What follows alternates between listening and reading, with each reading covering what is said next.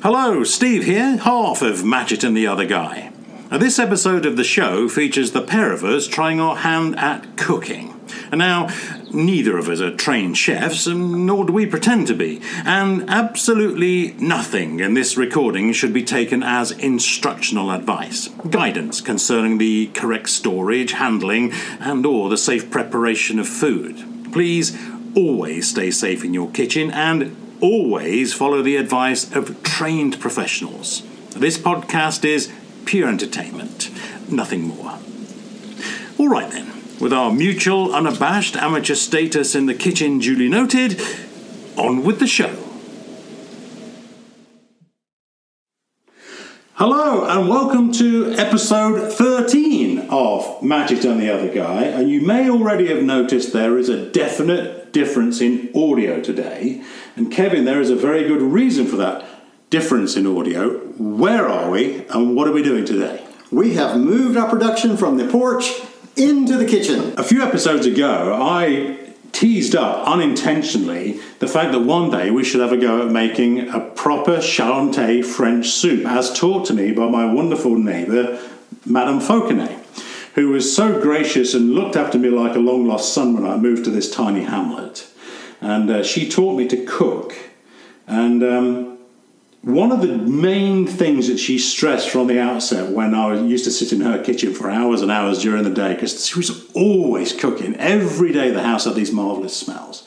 But the one thing she wanted to instill in me from the outset is cooking doesn't need to be complicated. It's a pleasure. It's something that happens naturally, organically, every day in France, particularly.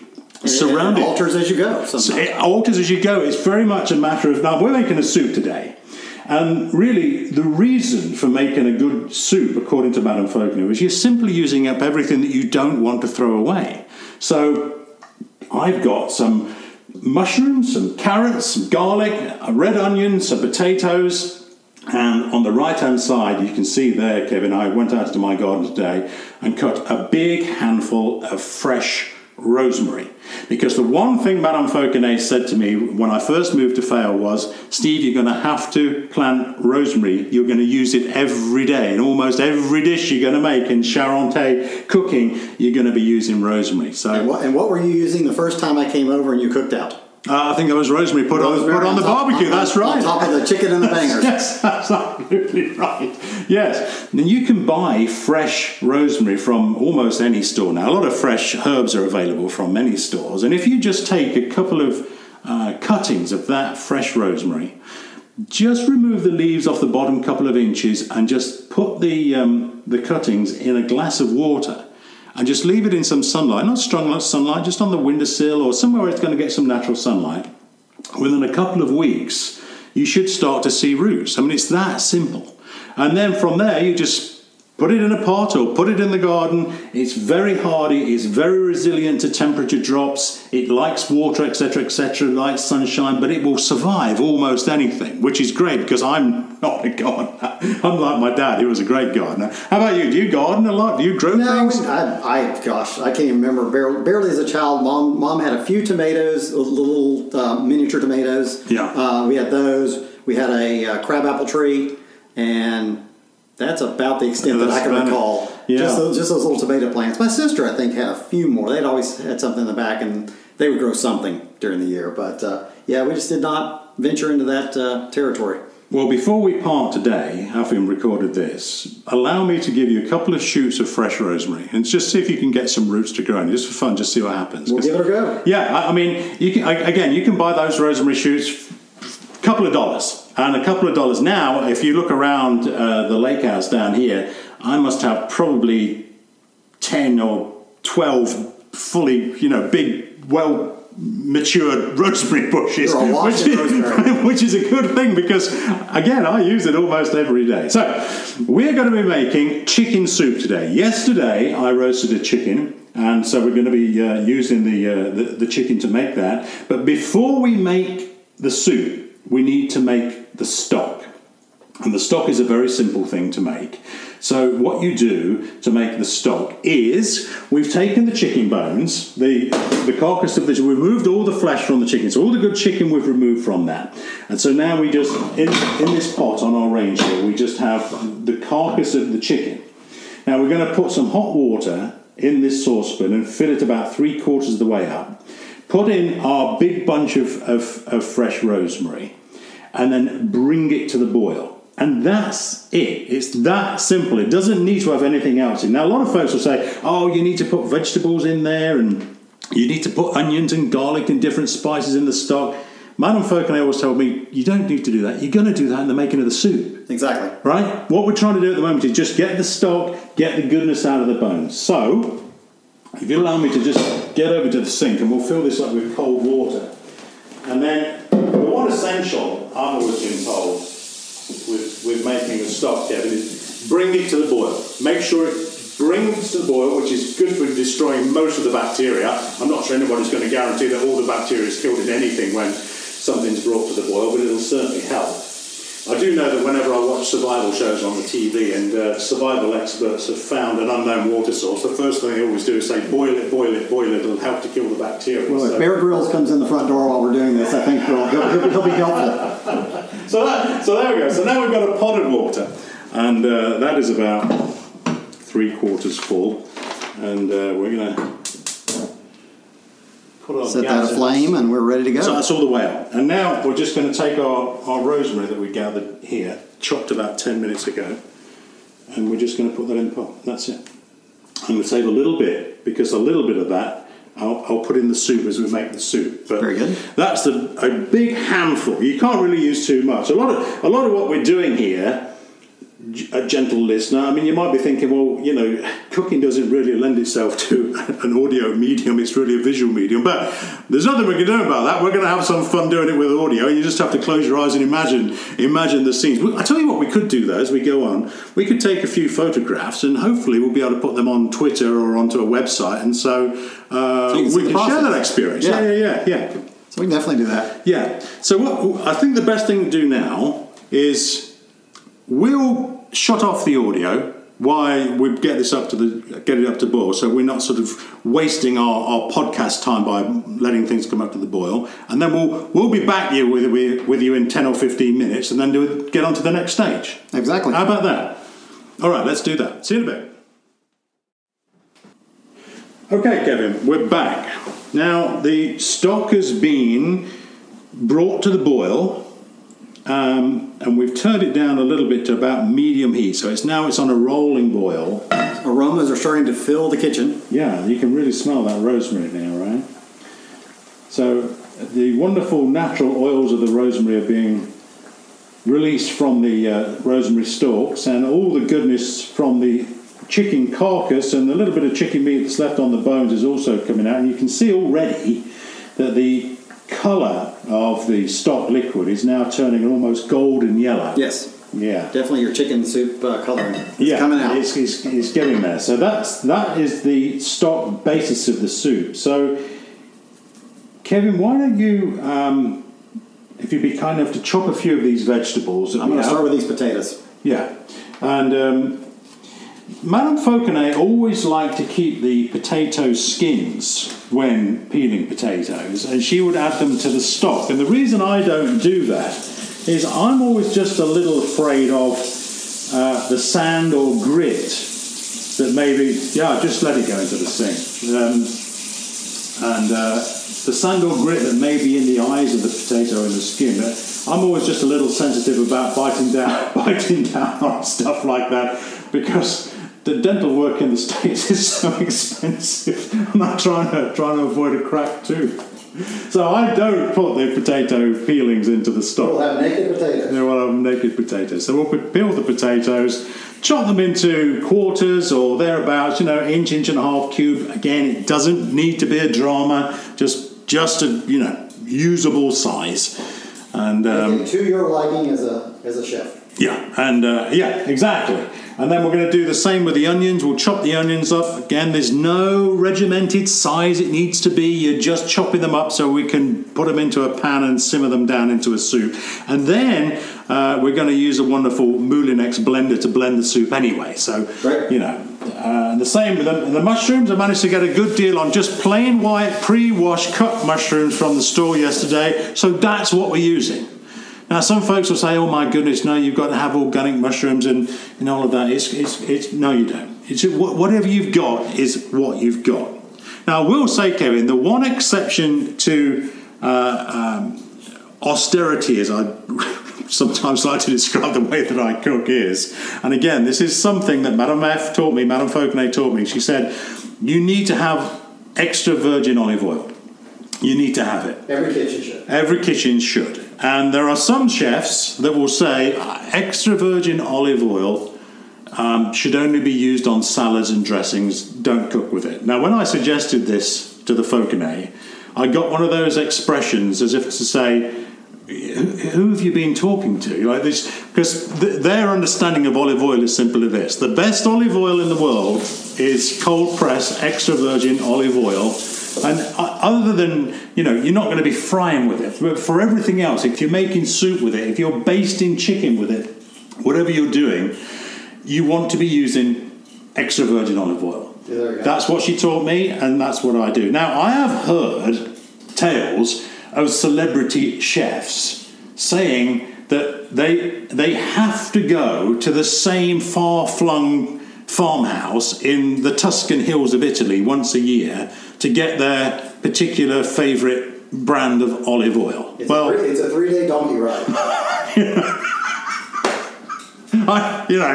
Now, again, when I explained that to my French neighbours, they looked at me and gave me one of those "ah bon" expressions. Oui, c'est comme ça.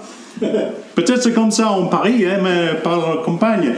Maybe they do that in Paris. Everything that was a bit strange was something that happened in Paris, not in the country. So, treat yourself, gentle listener, if you can afford to do so. Treat yourself to some extra virgin olive oil. And frankly, when you look at the cost of olive oil, a litre of good extra virgin olive oil is about the same as a bottle of wine. So, is it expensive? A bottle of wine is going to go in one meal, probably, with a table of 4.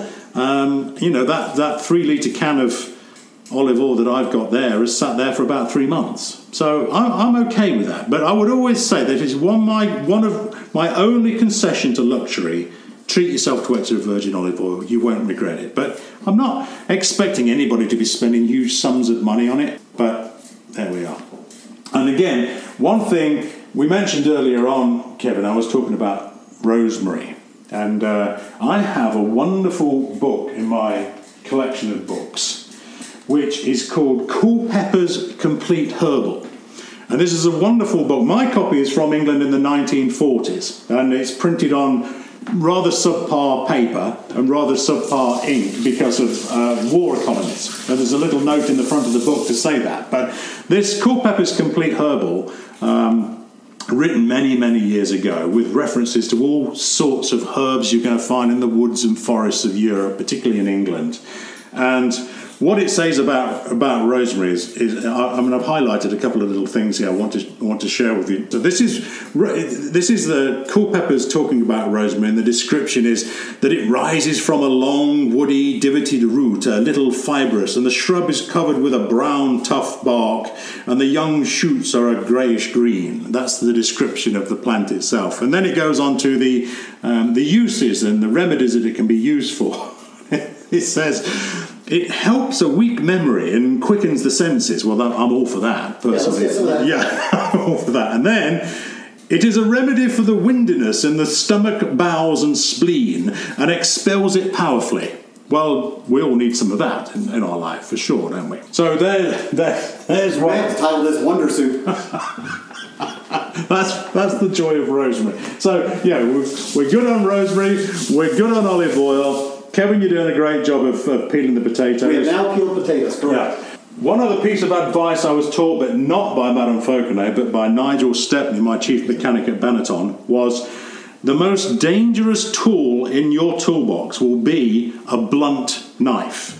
Yes. So a knife should always be sharp. Otherwise, who knows what's likely to happen. Now, a sharp knife is, potentially dangerous enough, but a blunt knife, if you were to slip off, can cause all sorts of problems. So a sharp knife is what you need in your kitchen. Just be careful when you're using it. I am chopping with a fine piece of cutlery. That's right. Yeah. So we'll chop. That's great, Kevin. So we're chopping those potatoes in sort of inch and a half pieces. It doesn't have to be, again, it's nothing complicated. It's not a drama. If there's one thing I want to try and instill my lessons of being taught to cook in France is it ain't a drama. Nothing a drama. This is what we do every day. Yeah. It's been a long time since I've cooked anything from scratch, so this is a treat. Actually, in junior high, we had home ec. Oh, yeah? And one of the semesters was cooking. And I had the fortunate experience of the next class I had after that was science with Miss Roberts. Okay. And Miss Roberts was more than happy to let you show up a little bit tardy if you brought treats. Oh. If we cooked biscuits and you're running a little bit late, but you have a biscuit from Miss Roberts, you're good to go. So we would always bring her something along the way. You were quids in, as they'd say in England. You were quids in, yeah. All right, gentle listener. So I think why the stock continues to do its stuff, and I'm going to let this stock boil. It's not an absolutely crazy boil now. I've turned it down to about half heat, so it's a rolling boil. But the smells out of it are fantastic already, I think. We're going to let this stock cook for about 45 minutes in total. And why Kevin earns his keep by cutting the vegetables, and again we've got carrots, onion, garlic, and the chicken. The chicken's in the fridge keeping cold until we need it, and a little bit extra rosemary we'll put in later on. We'll be back with you and continue with the soup. Talk soon. And we are back in the kitchen. We have now drained the stock and gotten rid of all the ingredients that were left inside, chucked those in the bin, and we now have a beautiful, I think you would agree, golden stock. I think the stock has come out very well. So yeah, we put it through the sieve, simply drain the stock after it had been, at a low boil, rolling boil for, what we say was about 45 minutes, 50 minutes, just to make sure. Yeah, we gave it a good long time. And just be careful, when you go to drain that stock, because it's an obvious point to make, but it's sometimes easily missed that pot that you're lifting up is incredibly hot. So then drain that through a sieve into another saucepan to drain all the wonderful stock. Yeah, and just put everything then that we don't want, the rest of the chicken bones, etc., and the discarded rosemary. That goes in the trash can. But the end results of that, I think Madame Fauconnier would say that's okay. It's almost a golden colour to a slight green from the rosemary that's there. It's kind of a celery green. Yeah, and a beautiful smell to it. I think it's got a fantastic smell. So I think the first half of our process here, the making of the stock, was a success. Exactly. And I think just the fact that we're doing this in the middle of the winter is a different process than if we were in the middle of July. This is this is a perfect recipe for coming into the house after a long walk out in the cold or in the snow, whatever it would be, sit down around the fire and have a cup or a bowl of this soup. It's going to warm you up. Wonderful smells from it. So now we have the stock sitting in the saucepan over here. So let's start to make the soup itself. Let's do. And we mentioned earlier on my desire from Madame Fauconnier's teachings to have extra virgin olive oil. So that's my can of extra virgin olive oil. For a start, we've chopped the garlic, and I say we, that's a royal we, because you very kindly did that, which is marvellous. Very, very thin slices, which is tremendous. Again, it doesn't need to be an overcomplicated thing. We're just looking to put the stuff into the pan with the olive oil at a very low heat, just to start to get it moving. And we're going to start with the garlic, then we're going to put the onions in, then we're going to put the mushrooms in. That's the way that Madame Fauconnier showed me. I think it makes sense. When you start to see it cook, it kind of does seem logical to me. But again, look, if you put them in any other order and they're cut to different sizes, you're still going to end up with a great soup. So I wouldn't worry about any of that. Really. And everybody can bring in their own way of doing things. Yes, and you're absolutely right, because whenever you ask a chef or a cook with experience, for a recipe of something, they'll look at you like, well, there isn't. We're just going to do this. This is how we do it. You put a pinch of this in, a bit of that in. Yeah, it's very difficult to nail. You'll get something at the end, no matter what. Absolutely. So put the large saucepan now on a reasonably low heat. And we're going to put, I don't know, what do you think of that is? A couple of tablespoons of olive oil? Yeah, a little bit more. A little bit more than that? Yeah. Now it's on a low heat. We'll just leave that for a second, just to get up to temperature. Then we're going to add the garlic. And Kevin's got the garlic sitting here on the chopping board with a knife, so I'm just going to put the chopping board straight over. And there you go. Garlic is in. The garlic is in. Now already you can hear that starting to sizzle a little bit. The only thing you have to watch, Kevin, at this stage, when you start to do this, the garlic has a tendency to stick to the bottom of the pan, which you don't really want, so just kind of keep it moving. I've just got a little wooden spoon here. You should start to hear that. If we listen, hopefully the mic will be able to pick this up. It just... Little pops. Yep. Yeah. And we're soon going to get a different aroma filling the kitchen. They are fantastic ingredients, just like that. Now, if you're making an aglio olio, which is just basically spaghetti, olive oil, garlic, and then put some chili in, that's the base of that recipe right there. So we're already halfway through another recipe. So we'll keep that moving. Don't want that to get... We don't want to burn the garlic. Okay, it'll start to change colour to slight golden brown, but we don't want it to burn. That's good, I like that. Just keep it moving. Yeah.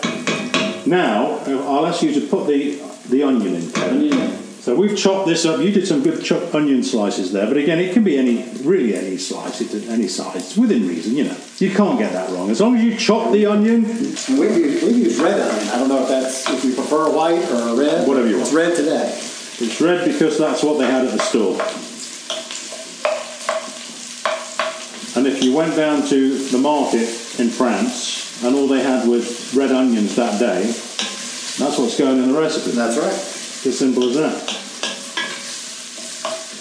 That was a great joy of shopping to cook, and we've talked about this before. I know on another episode of Mashed and the other guy, the joy of cooking in France is you would go down to the market and find out what they had, and then plan your recipe from that.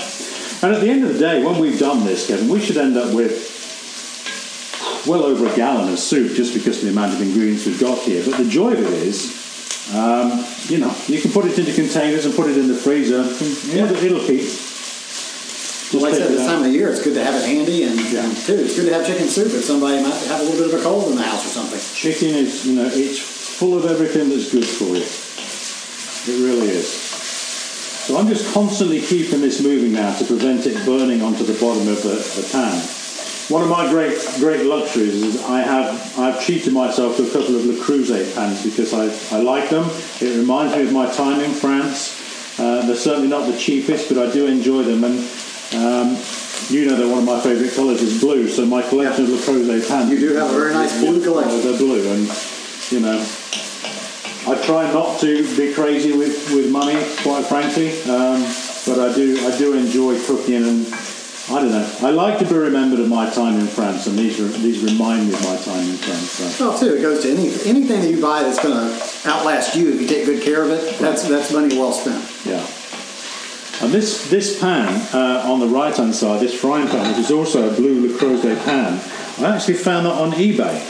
And got a great deal on it as well. Awesome. So it's used, and it took me a while to clean it up and get it back to looking as good as it does, in my opinion, now. But you can do it. You can find them out there. And if you're prepared to buy used second-hand pans, find them on eBay or wherever your particular preferred trading site is. We're not affiliated with eBay, but wherever you find your second-hand items, you can get some real good bargains there. Oh yeah. All right. I think that's good. The onions are starting to change colour a little bit now as of the garlic, right? The oil is being absorbed into the onions. Yeah, they all have a nice shimmer to them. Yeah, I think we're ready for the mushrooms. Ready mushrooms. Yes, sir. Let's try that now. All right, so in go on. All right, dumping those. Yeah, these are just white sliced mushrooms because we got a good deal on them from the store. We have washed them again, but the label says we don't need to do that, but we have done that. A little extra washing never hurt. No, I don't think so. And as you mentioned earlier on, Kevin, just while we stopped down for a while the stock was boiling, just clean up the kitchen as you're going along is without doubt the way to go forward. So when you've done one thing, if you're waiting for something to get up to temperature, or you're waiting for a stock to simmer, that's the time when you just wash up the pots and pans that you've already used, and they're ready to go for the next stage. Then. Yeah. So it's just a constant process. You're never sort of really, twiddling your thumbs, wondering what to do, what the next thing is, because you're always just busy doing something. Then you're ready to enjoy with a clear mind and a clear kitchen. Exactly. We'll let that continue to Well, something sweat. something that the listener may not know is that anytime that you're in the kitchen or doing anything in this area of the house, you're watched over by Madame Fauconnet. Yes.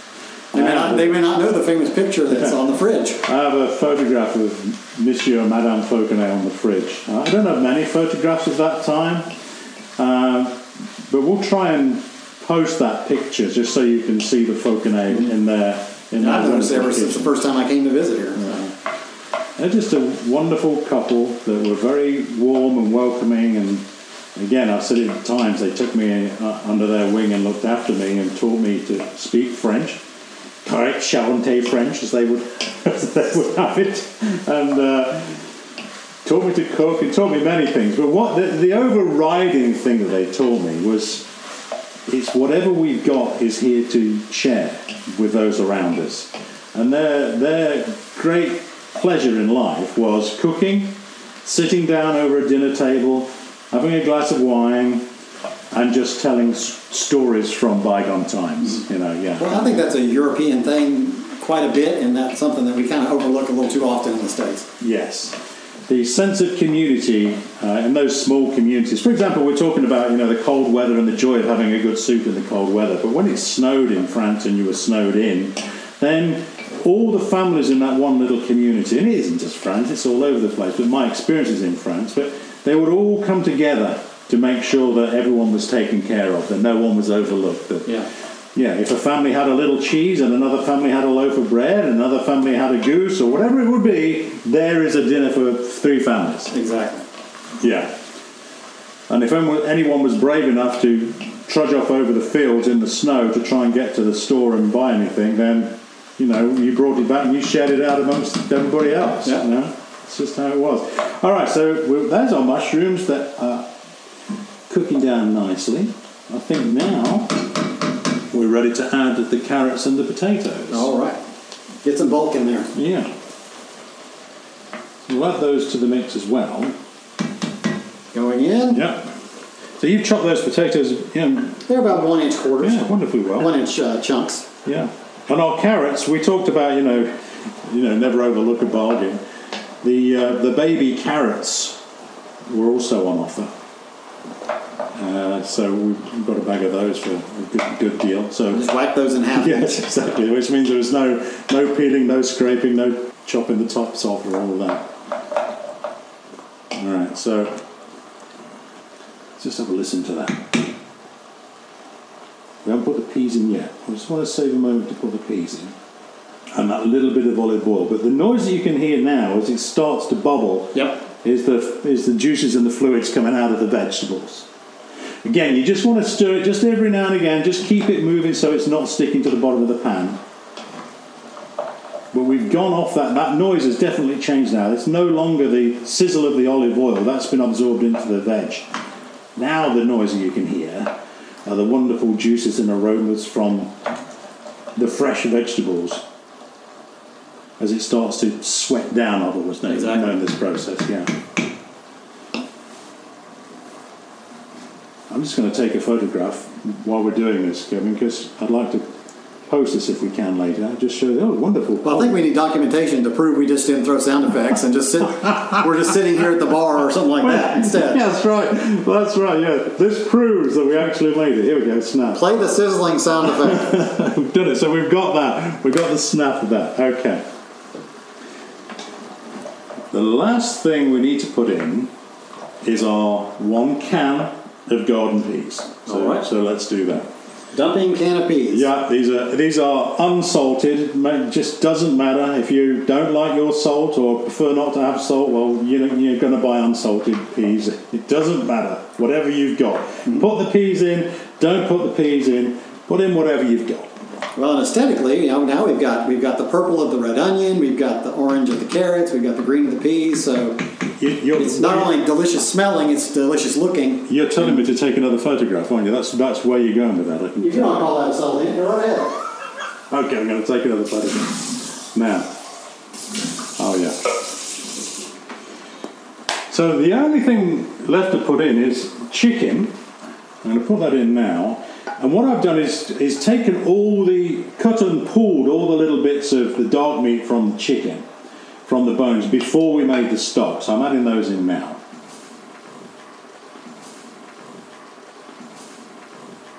Now we're ready to add our stock. Okay. Here we go. More into now.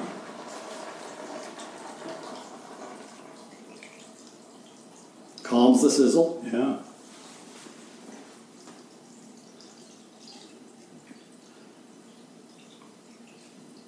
There it is. Now we can say it's officially starting to look like soup. Now it's looking like it. I'm going to turn the heat up high now because I'd like to get this up to a boil. We've already had the stock up to a boil when we made it, of course, but now I like to just bring it up to a boil again. There's health reasons for doing that. And as soon as it's up to a boil, Madame Fauconnet always told me, bring it to a boil, then pull it straight back down again. So it's only boiling just for a few seconds, just to make sure that it's reached that temperature. And then we'll bring it down and simmer it. Well, one thing I've noticed is we've not added any salt or anything like that. It's a very natural soup. It's absolutely natural. We actually had no salt on the peas too. So those of you that have salt aversions, this is often off to a good start. Now, at any time, you can season the soup to whatever you want with salt and pepper, a little bit of chili pepper. I haven't put anything in because it's personal preference. If I was making the soup just for me, I know what I want in there. But as you know, it's easy to always add seasoning, but it's very difficult to mask that flavour if it's too much on the back side of it. So that's something I grew up I've never salted anything since I was little till now. Well, very, very rarely would I add salt to anything. And I just started in the past, I don't know, maybe 10 years, throwing pepper on a potato dish or something like that, maybe a pot pie or something like that, just a little bit to give it a little zip. Well, we're not supposed to have too much salt these days. Exactly. So I always said I'm doing hopefully the right thing by avoiding it anyway. Yeah. But then I'll get, and something already has it made in it, but still. How are you with black pepper? Are you okay with black pepper? That's what I was just saying. I've just started kind of adding it to certain things. Yeah. And I think it definitely enhances some of it. Again, I think we had in a previous discussion that when my mom cooked, she wasn't very adventurous. Yeah. Didn't like anything remotely spicy, so I don't remember growing up with it. Well, usually at this point I would put salt, pepper, and a little bit of chili pepper in, but because we're going to share this soup around, we're not going to do that. Yeah, and we can always add it. Yeah, you can add in whatever you want. And as you say, some folks like it very salty, some cannot have salt. Entirely up to the individual. My wife loves a good salty dish, so she'll add some, I'm sure, to her little bowl there. All right, well, we're going to stop down again just while we now cook the soup. So we're going to wait for the soup to come up to the boil, and then we're going to drop the temperature down to a simmer and simmer it for around 40-45 minutes, thereabouts. We want it just to start to, everything will become soft and malleable and pliable in the pot, and then when we come back, we'll show you the Moulinex part of it with a food blender and go through that last stage. But I think that's looking pretty good. I think it's looking wonderful. Yeah, it's smelling pretty good too. That's right. All right, gentle listeners, stick with us. We'll be right back. 45 minutes, there or thereabouts, has passed. Would you say something like that? Somewhere around there, and the aromas are wafting through the house now. Yes, it's looking very good. It's smelling very good, which is terrific. So now we've got the soup on an absolute gentle simmer. And now we're going to make the one exception to modernity, and we have here, we're going to Moulinex it or put it through a food blender, but it's one of those food blenders, Kevin, that you put straight into the pot. You don't take the soup and put it into a blender, back into the machine and put it back in again. And the one I've got is called a Cuisinart Smart Stick, and it's exactly the same one that Madame Fauconnet had. Now, being of the countryside in France, she had one of the original hand-cranked Moulinex. But when her husband René brought one of these home from the shop, Madame Fauconnet was absolutely thrilled. Ooh la la, you know, everything's modern in this house. So, happy to join the 20th century on that one. Absolutely. So now we're going to do that. So the noise is going to be quite high, I think, using this Moulinex, but we're now going to blend the soup down and it'll change texture completely. We had taken a photograph of it just prior to this, so we can see it before and after the Moulinex stage, if you like. So let's put this through and then see. Again, documentation is proof. Yes, absolutely. Here we go.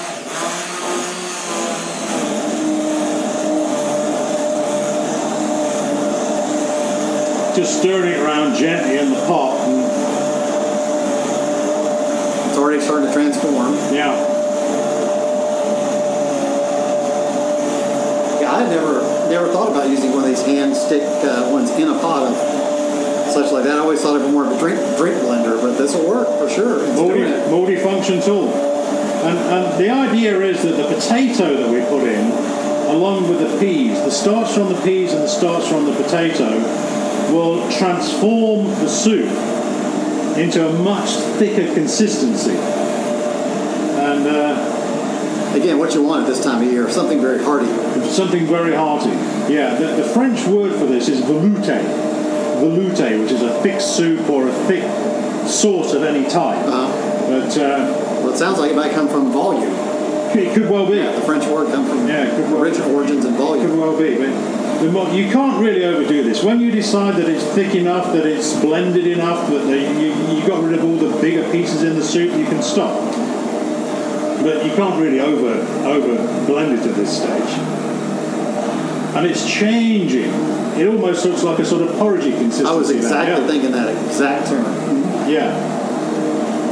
I'm thinking we're getting pretty close to that. What do you think of that? Yeah, that's just about right. It doesn't take long with one of these blenders. No, and the only other way to do it in olden times, you would take a ladle, take the hot soup, so you always risk of burning yourself, and put it through this hand blender and blend it down and again and again and again.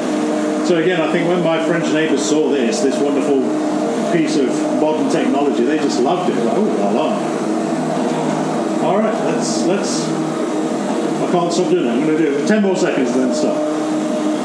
Now it's changing. Now all of a sudden it's looking a lot more uniform. Yep. Yeah, please turn it off before you lift it out. Yes, we'll do that. We'll both be covered. There we go.